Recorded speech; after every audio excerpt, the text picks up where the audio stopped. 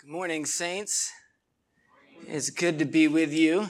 Thank you, Tricia, for reading that long passage. This is one of my favorite Psalms, and I'm encouraged and excited to be able to share it with you and think about it together.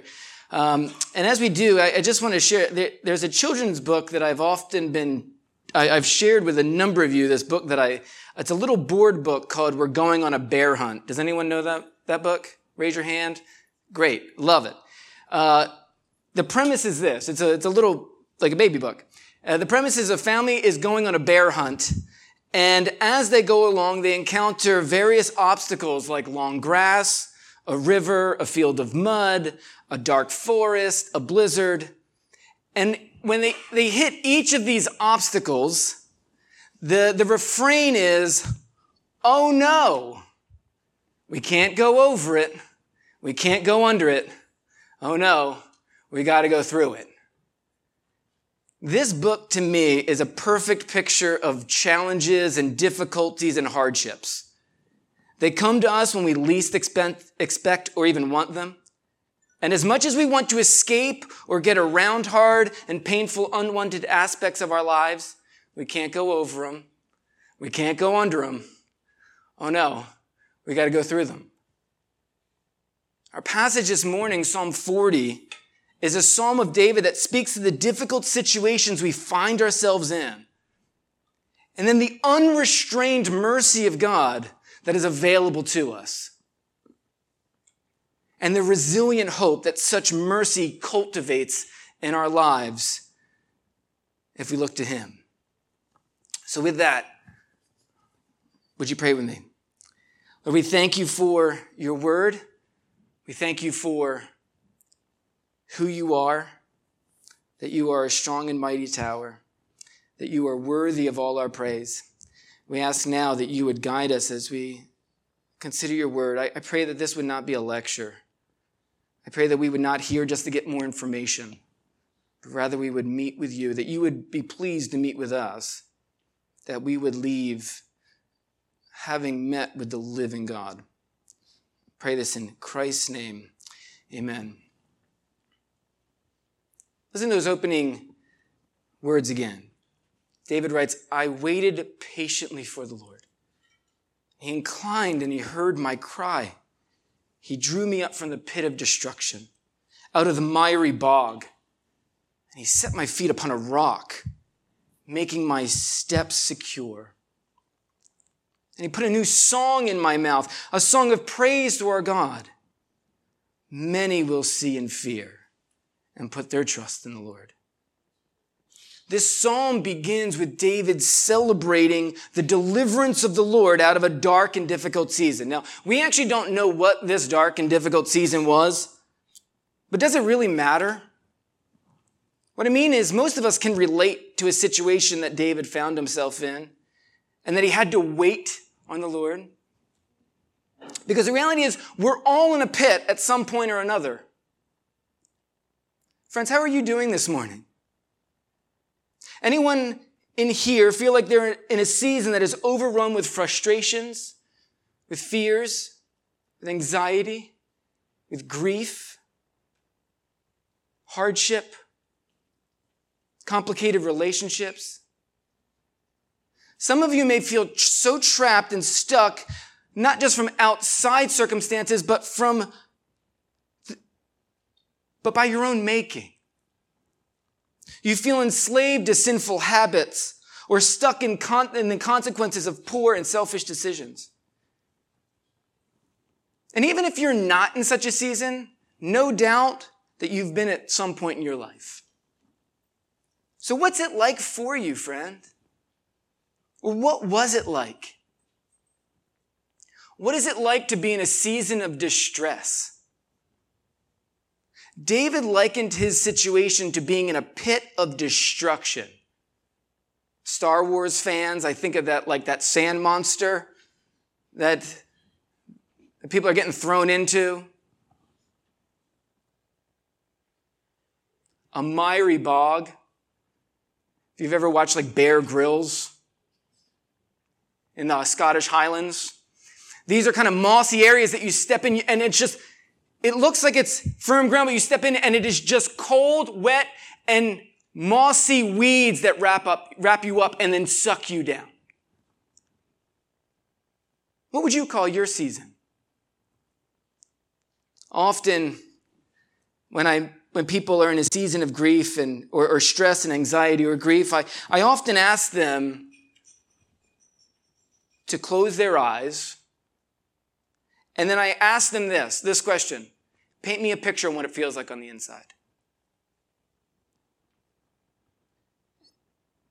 And whether it feels like you're being weighed down, that you're being suffocated, that you're being pressed on all sides, that you're being pulled in all sorts of different directions, whether you feel like you're being carried along by a current that is too strong, the point is,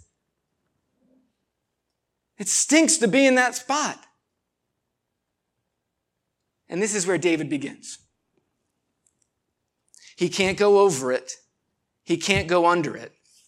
He's got to go through it. It's in this boggy pit that he waits. The ESV, actually, the translation that we have, it says he waited patiently. I think that's probably too polite. It's more properly, I waited, and I waited, and I waited, and I waited. Has anyone felt like that before? It's okay to say yes or amen or raise a hand, like thank you so much for the 4 people. Great. A couple years ago, I had a serious cavity in the back of my wisdom tooth. It was awful. Thankfully, my dentist fit me in as an emergency, but the tooth needed to come out, and it was not a procedure that she was able to do. So she gave me a temporary medicated filling. Let me tell you about temporary medicated fillings. They hurt way more than whatever you had in there before. And they sent me to a dental surgeon. So that was a Thursday. On Friday, I saw the surgeon. They checked me out and said, all right, great, come back Monday. We'll take it out. That weekend was awful. It was hard to concentrate, hard to do anything other than carefully grip my teeth and try to make it through the weekend. Surviving on Aleve and Tylenol. Waiting is hard. That weekend was brutal, but after seeing the dental surgeon on that Monday, getting it extracted, the pain was gone. Waiting was a blessing. It was worth the wait because it was coming out of that, it was relief. David goes, waiting on the Lord is worth it. Consider how he attends to David. He inclined himself. That means he turned his full attention towards David. God bothered himself to be aware of what David was going through. And he pulls him up like a little kid that trips and falls down or is stuck. And the Heavenly Father picks David up under the arms and he sets them down on solid ground. And he puts a new song in David's heart.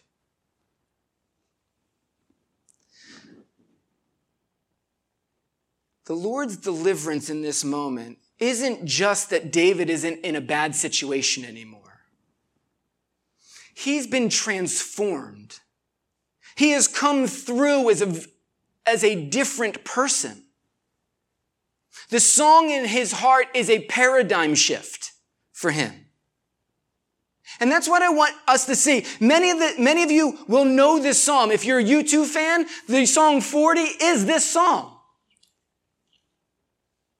I know there's like 2 U2 fans. I get it.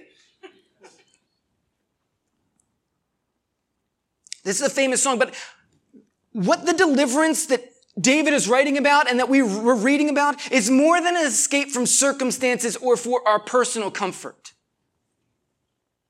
David may have been writing about a particular difficult season or a season of life that the Lord had acted decisively to bring him through. And we can certainly look at David's life and try to line up which one it was. Maybe it was in battle or in his personal life or when he was being hunted by his own son. This is to say that the Lord does heal sickness. He does provide work opportunities. He does fix marriages. He does bring clarity and peace where anxiety once was. He provides restful vacations after long and tiring seasons. And it is legitimate to wait and ask the Lord to bring us into a new situation in these seasons of hardship. But if we see this passage as just God stepping in to fix our circumstance and our situation just to make us more comfortable, we are missing the point. If we see God's rescue as a way to make our lives more comfy, then we will continue to live small, self-centered lives that try to live it up and avoid the hardships. God's deliverance has done the opposite for David. It hasn't made made David to play smaller, but bigger.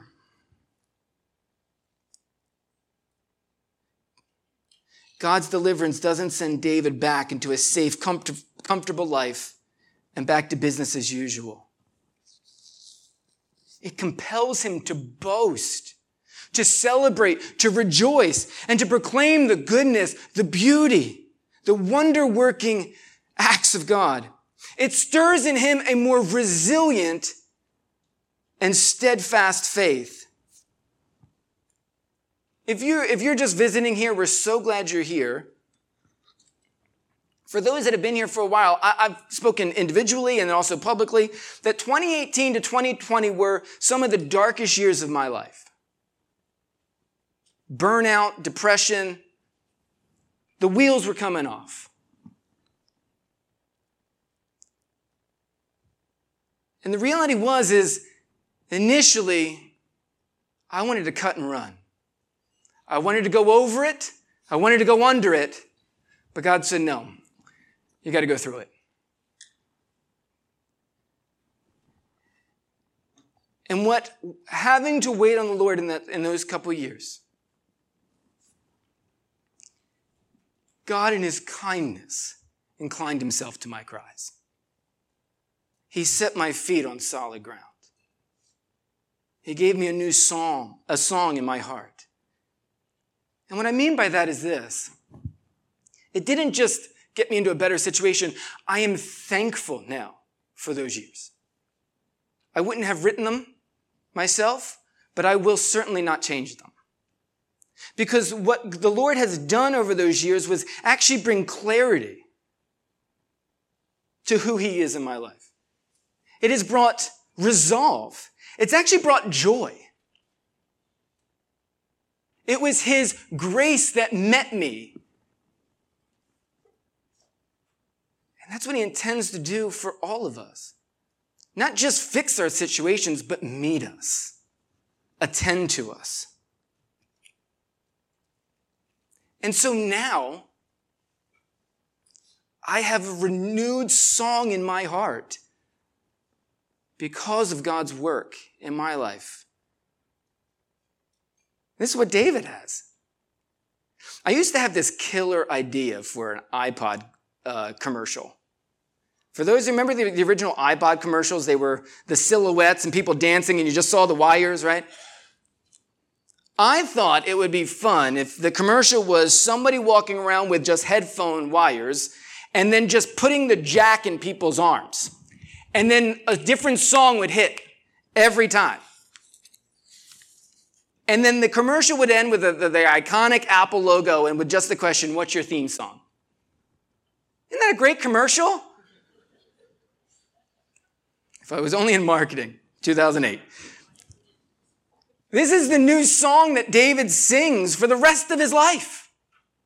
He has a new theme song because of the deliverance of God.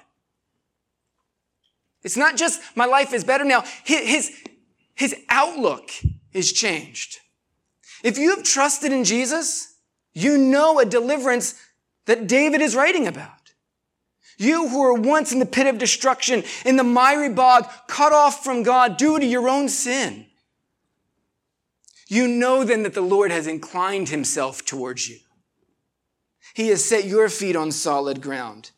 And he has put a new song in your heart, the song of God's salvation, the song of the gospel, the hope of Christ. David is celebrating in this psalm the covenant love and mercy of God that not only delivered, but transforms the one who is delivered. And as he's transforming, he goes, I can't keep this to myself. And because the point is that the Lord's deliverance is more than escape from our circumstances or for our personal comfort. It transforms us and then gives us a testimony. It's meant to be a testimony for others.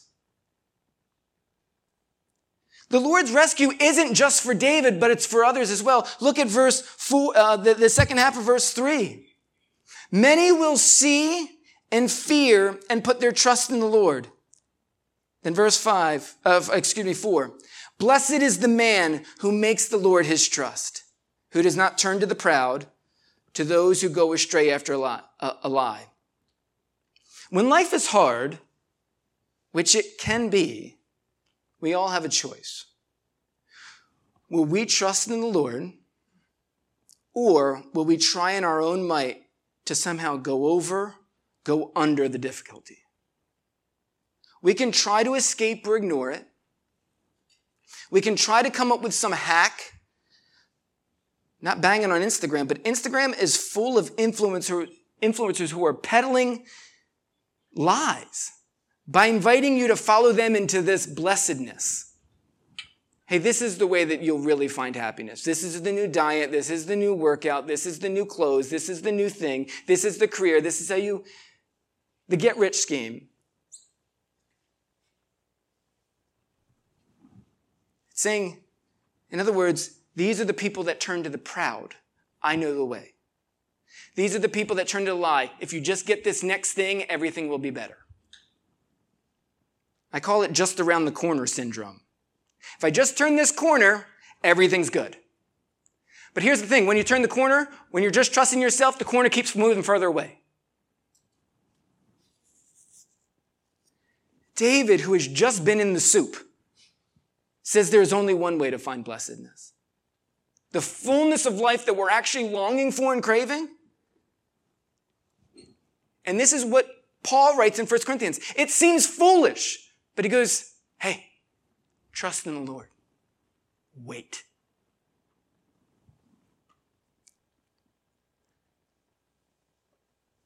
David is writing this psalm as a congregational song that the people of Israel would sing, to remind them that his deliverance was meant to be a testimony for them as well.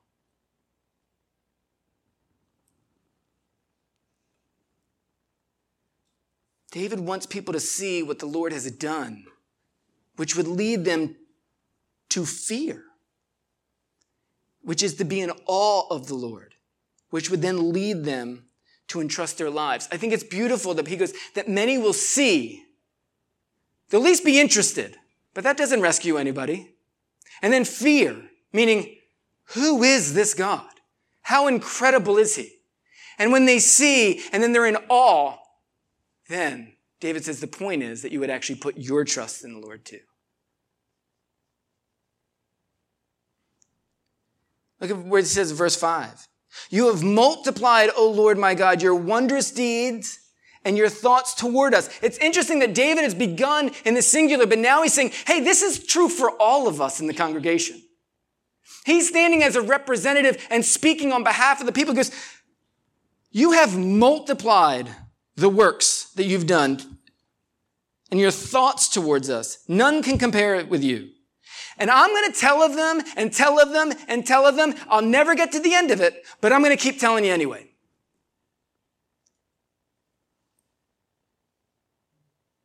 In verses 9, we see, picks up, I have told the glad news of deliverance in the great congregation. Behold, I have not restrained my lips, as you know, Lord.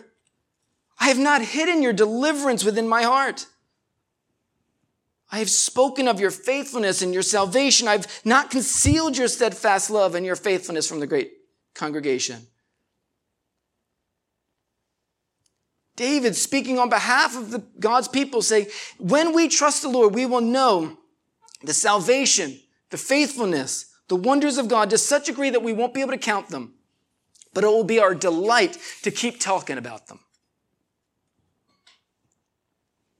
And when that happens, as we celebrate the works of God that are more numerous than we can count, what happens is faith increases, which bolsters the people, which draws them to see the beauty and majesty of the Lord all the more. It's this beautiful feedback loop that actually strengthens the people to walk in faith regardless of what comes. David's deliverance was meant to be a testimony as well. And this is the pattern that we actually see from the very beginning of the Bible, a beginning of time itself. God made Adam and Eve in his image, and what was their job to do? Be fruitful and multiply. If they are the image bearers of God, as they multiplied, God's image would be multiplied. And so God's glory would spread around the world. That was the purpose. Sin came in, but God's purposes don't end. The people of Israel, they were to be the same thing. You know, Ronald Reagan didn't coin the term to be a city on the hill. I thought I would get a laugh. 1, 2. But he said, in the 80s, he said that America would be the city on the hill. He's actually quoting the Bible. This is what God's people, as they were redeemed and rescued, as they were delivered, they were to be the people of God and to show the way, not to be exclusionary, but to attract others to them, to the God of the universe. This is also why in the temple there's the court of the Gentiles. It was that the nations would come.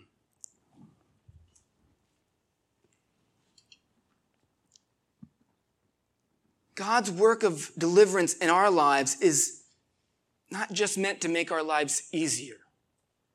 It's also meant to be a beautiful, beautiful song of testimony to others.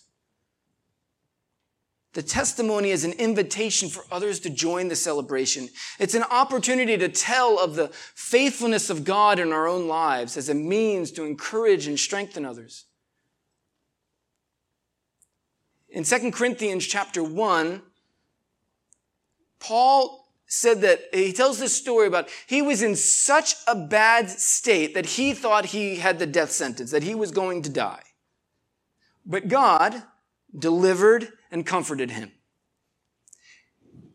And so he tells this story for the purpose of telling the Corinthians, hey, the comfort that I've received, I'm not keeping to myself. I want to share it with you so that you would be comforted as well. He says, the comfort that we receive is meant to then be used to comfort others.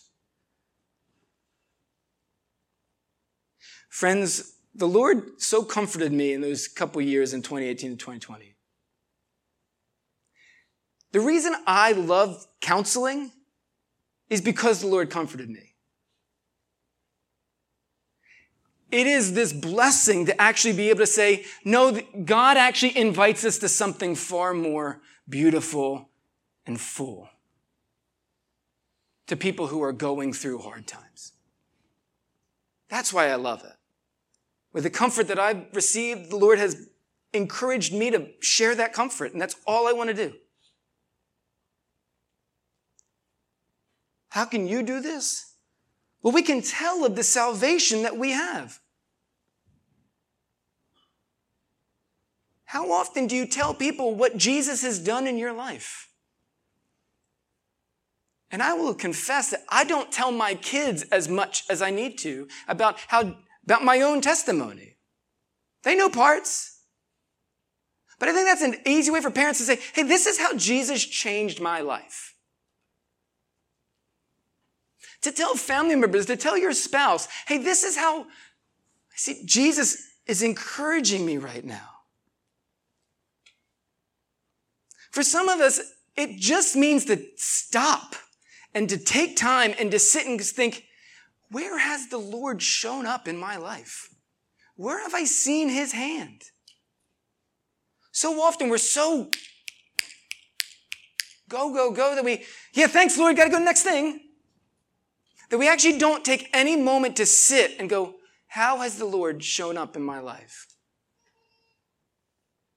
whether that's journaling or just sitting quiet. We can also, the way that we share this is, as we know others that have needs, we can move to comfort them. We can move to encourage them. We can be the hands and feet of the Lord. This is what David is writing. He's saying, do you know how good the Lord is? Do you know what mighty deliverance he's given me? And I want you to know that so that you would trust in him, that you would walk in that fullness. And he's so overwhelmed by the wondrous deeds and thoughts of God that he can't even number them all, but he's going to keep telling them until he can't talk anymore. Then in verse 5, he's saying, you're amazing. And it seems in verses 6 to 8 that arise out of David's gratitude and his praise.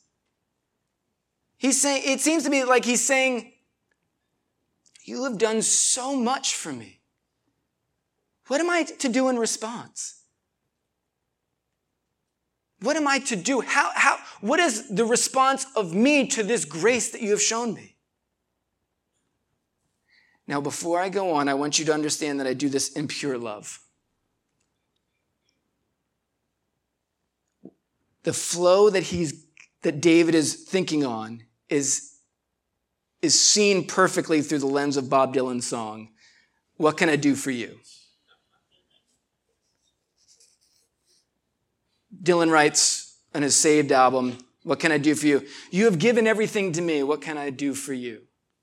You have given me eyes to see. What can I do for you? You pulled me out of bondage and you made me renewed inside, filled up a hunger that had always been denied, opened up a door no man can shut, and you opened it up so wide. And you've chosen me to be among the few. What can I do for you?" Let me just make this public service announcement. It is my wholehearted opinion that the more you listen to Bob Dylan, the more you will understand the many deep mysteries and beauties of the world. And that's why I keep quoting him every time I preach. To do otherwise would be to starve yourselves unnecessarily. Now back to the program. What can I do for you? That's the response. What does the Lord delight in us as a response? David says it's not in mere religious ritual or performance. Verse 6, in sacrifice and offering you have not delighted, but you have given me an open ear. Burnt offering and sin offering you have not required. That phrase, "given me an open ear," is weird. Like you might look in the little footnote and it says, you'll see that some more literally like ears you have dug for me. Scholars are up in the air about what this actually means. Some think it refers to David making himself a slave. So if you recall, like in ancient times, they would take an awl, like a little pokey metal rod, and they would stick it through somebody's ear, like they're piercing their ear, and it would identify that they are owned by someone, that there's a master-slave servant mentality. So they're thinking that, or maybe David's saying that the ears you dug from me, you've made me your servant. Now that works, but I don't think that's what it is. I think it's more that the Lord has dug out David's ears, meaning he's unplugged them, that he's actually to hear the heart of the Lord and to obey accordingly. And that's why it follows in verses 7 and 8. Then I said, "Behold, I have come. In the scroll of the book it is written of me. I delight to do your will, O my God. Your law is within your heart." It's no longer performative, but it actually flows in a response of praise, to delight in God's way. Remember going back to that verse 4, "Blessed is the man who puts their trust in the Lord." He's saying that is the way of life. That's the way of flourishing. He goes, I actually delight that way because that's the way that I'm going to thrive, to walk in the Lord's way. And so David said, "Lord, you opened up your ears towards me." But it's interesting because this passage it seems like David is passing himself and thinking about the future. And we know that because the writer of Hebrews actually picks up these verses, 6 to 8, and pulls them together and helps us connect the Old Testament and the New Testament. The Old Covenant with the sacrifices of the altar, the bulls and blood of bulls and goats, and how Jesus fulfills that is the ultimate sacrifice. So if you have a Bible, turn with me to chapter 10 of Hebrews.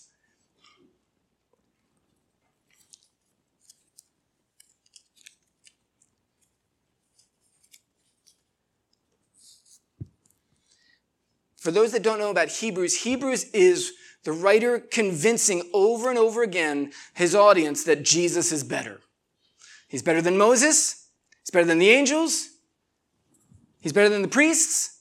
He's better than the high priest. And we see that his sacrifice here is better than the Old Testament sacrifice, the Old Covenant sacrifice, because he brings a new covenant.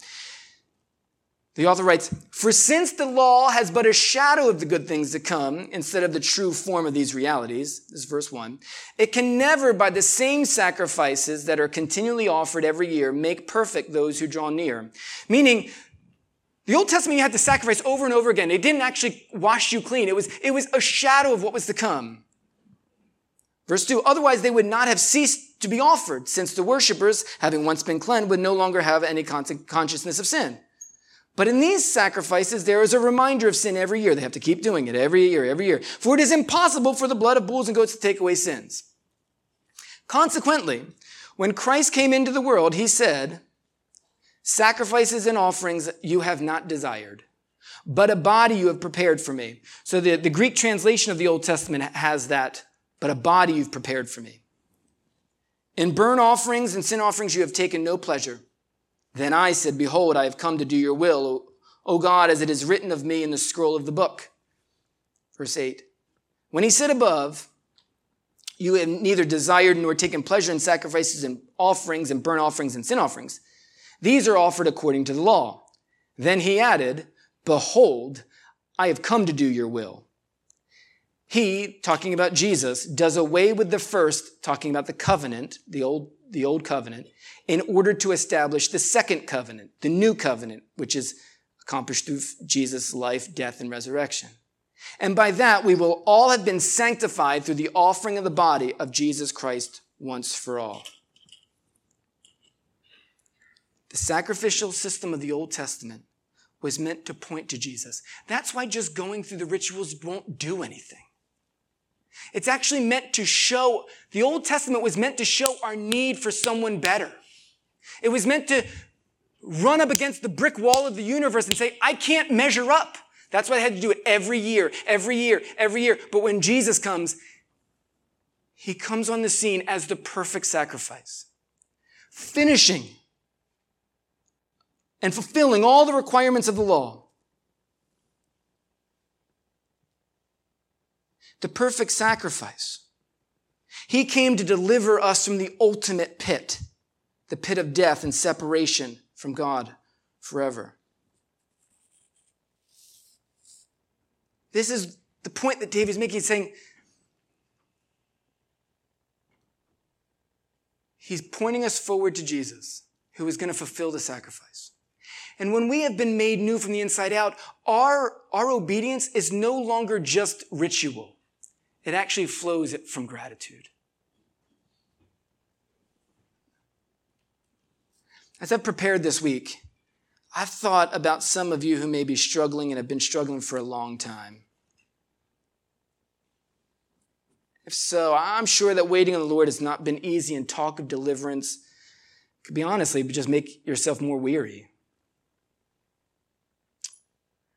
I've also thought about those who have been so accustomed to the pit of life that you've just become apathetic and just go, well, this is good enough.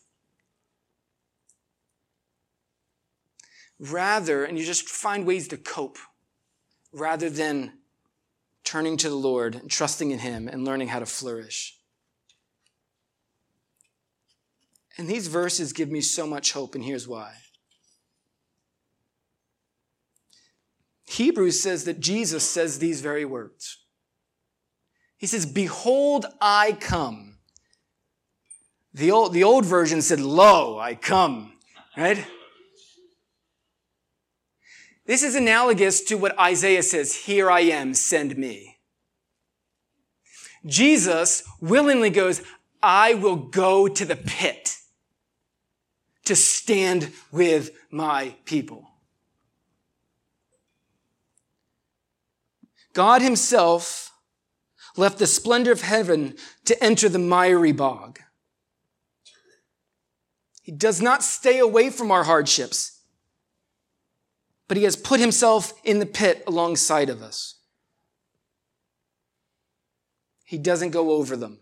He doesn't go under them. He goes through them. And it is in his coming that we experience the ultimate deliverance. His dying in our place, being buried and then rising again, that ultimately the deliverance means that no pit can ultimately keep us. Because in Jesus' coming, in his resurrection, he has punched a hole through the dark cave of the pit and holds our hand and walks us out into the light. Hardship is going to come. And until Jesus returns, we will all go down in the pit of our graves at one point. But even as we wait for our ultimate deliverance, here's what we see. God's presence does not leave us alone. God's deliverance is more than just for our comfort or an escape from our circumstances. It is realizing and embracing the God who is present with us. Even in the pit, he is not indifferent towards it.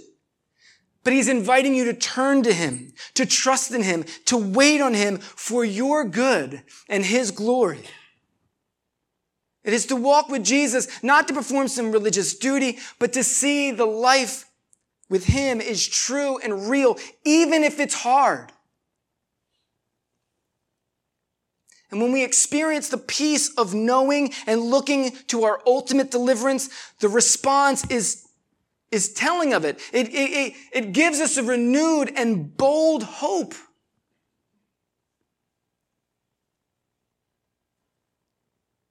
David is recounting the ways that the Lord has delivered him to strengthen him for when the next time hardship comes.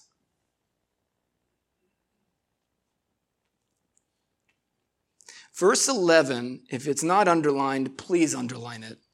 Golly, this is one of the most beautiful verses I've come across in the last year. As for you, O Lord, you will not restrain your mercy from me. Your steadfast love and your faithfulness will ever preserve me. Here's what David learned by going through this season. The Lord is unrelenting in showing his children mercy. He will not restrain himself. The God of the universe goes, I will not hold back. What doesn't he hold back? His mercy.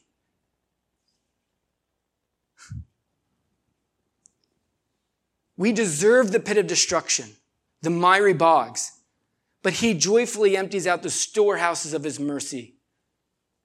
Why? Because that's who he is. He is merciful to all who trust in him. Think about it this way. Because the Father did not restrain his wrath on his Son, he doesn't have to restrain his mercy on you.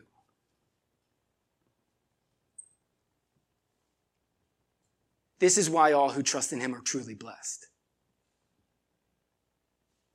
His mercy meets us in our need, and we're preserved by his steadfast love and faithfulness. That whenever you see the word steadfast love and faithfulness, it should trigger you something. Those are covenantal promise words. He says, God says, I've bound myself to you as my people with a steadfast love. That is the rock steady love that will not change, and faithfulness. I will do all that I've promised to do because of who I am. Even when we're faithless, he remains faithful, Scripture says. His mercy is as sure as his covenantal promises to his people. When Eugene Peterson, some of you guys may know him, he's a well-known pastor, he's a writer, most famous for the Message, the paraphrase of the Bible. When he died a few years back, his son Leaf in a eulogy said that, quote, that Peterson had fooled everyone that he had something new to say every Sunday or in every book. He said it was always the same message and that Peterson had said it every night to him. This was the message that Eugene would say to his kids at night. God loves you. He's on your side. He's coming after you.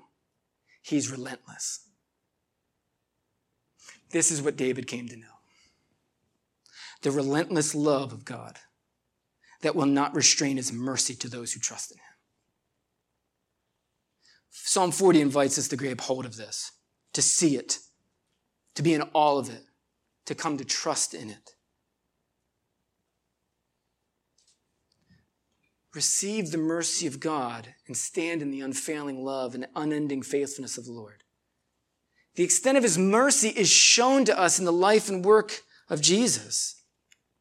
And it is in him that we have our ultimate victory and peace and life in the presence of God, even when difficulty comes.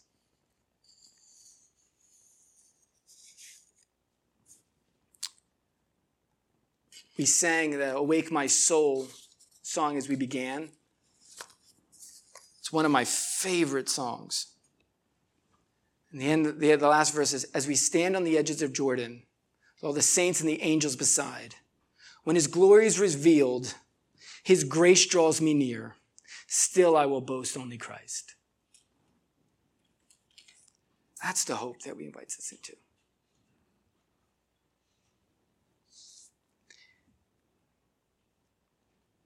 David is bolstered by the deliverance, particularly for the next time hardship is going to come, and it does. And we see that in verses 12 to 15. We're not going to spend tons of time here, but we see in verses 12 to 15, David's in the soup again. He says, enemies have encircled me. My iniquities have overwhelmed me. In other words, problems from outside, problems from within brought him back into the pit. He's in trouble again.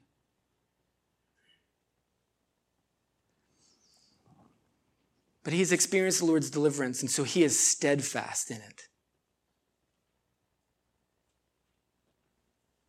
And he says, all who trust in you, let them continue to say, great is the Lord, and Lord, deliver for them. Deliver for me. When we've experienced the Lord's deliverance, his unrestrained mercy, his steadfast love and faithfulness, we strengthen our faith again to wait on him. David entrusts himself to the Lord, pleading with him to deliver and to bring justice to those who stand opposed to God and his people. I want to just draw this out, and I'm going to wrap up in just a minute here.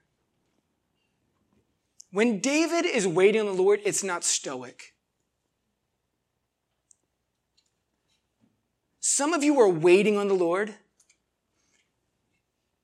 and you're scared, and you're anxious, and you're fearful, and you're confused. Bring those to the Lord too.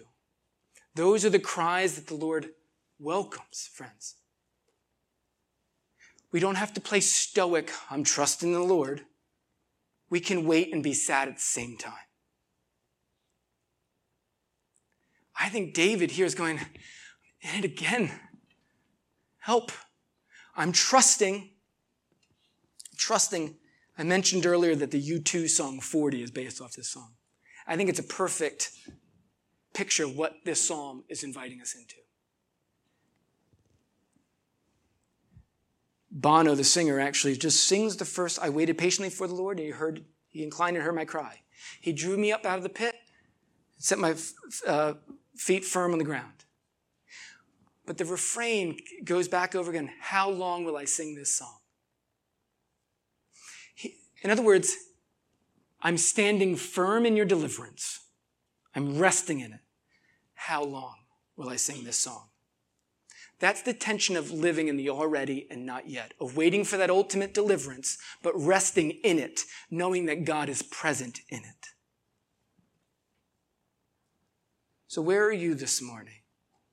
If you've never trusted Christ, if you're trying to still figure it out by going over it, by going under it, or by going through it in your own strength, It is futile, friend.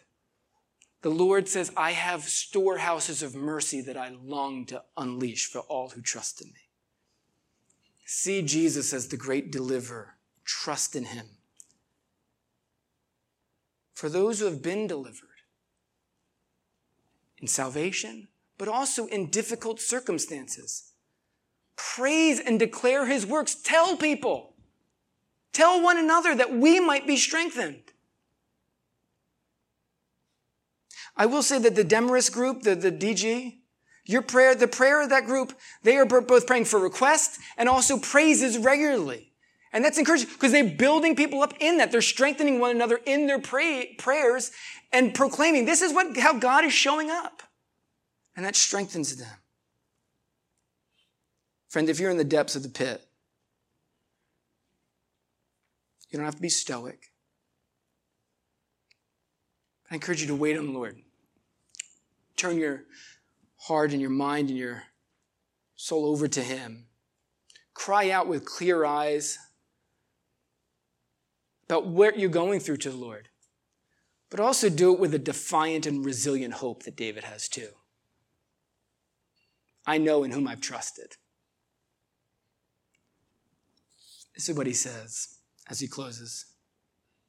He knows who he is. He goes, as for me, I am poor and needy. Friend, if you're in the pit, acknowledge that you need the Lord, that you are poor and needy. You can't do it on your own. But also hold fast to this. Lord, you take thought of me. You are my help and my deliverer. Do not delay. Oh my God. We're all poor and needy. But be encouraged that the Lord has taken thought of us. So let's trust in him and wait on him in all seasons of life. Let's pray. Lord, we thank you for your unrelenting mercy, your steadfast love and your faithfulness, your kindness to us, not just to help us out, but Jesus, you came to experience the hardship that we might be ultimately delivered. Lord, I know that there are many who are in seasons of great difficulty and distress.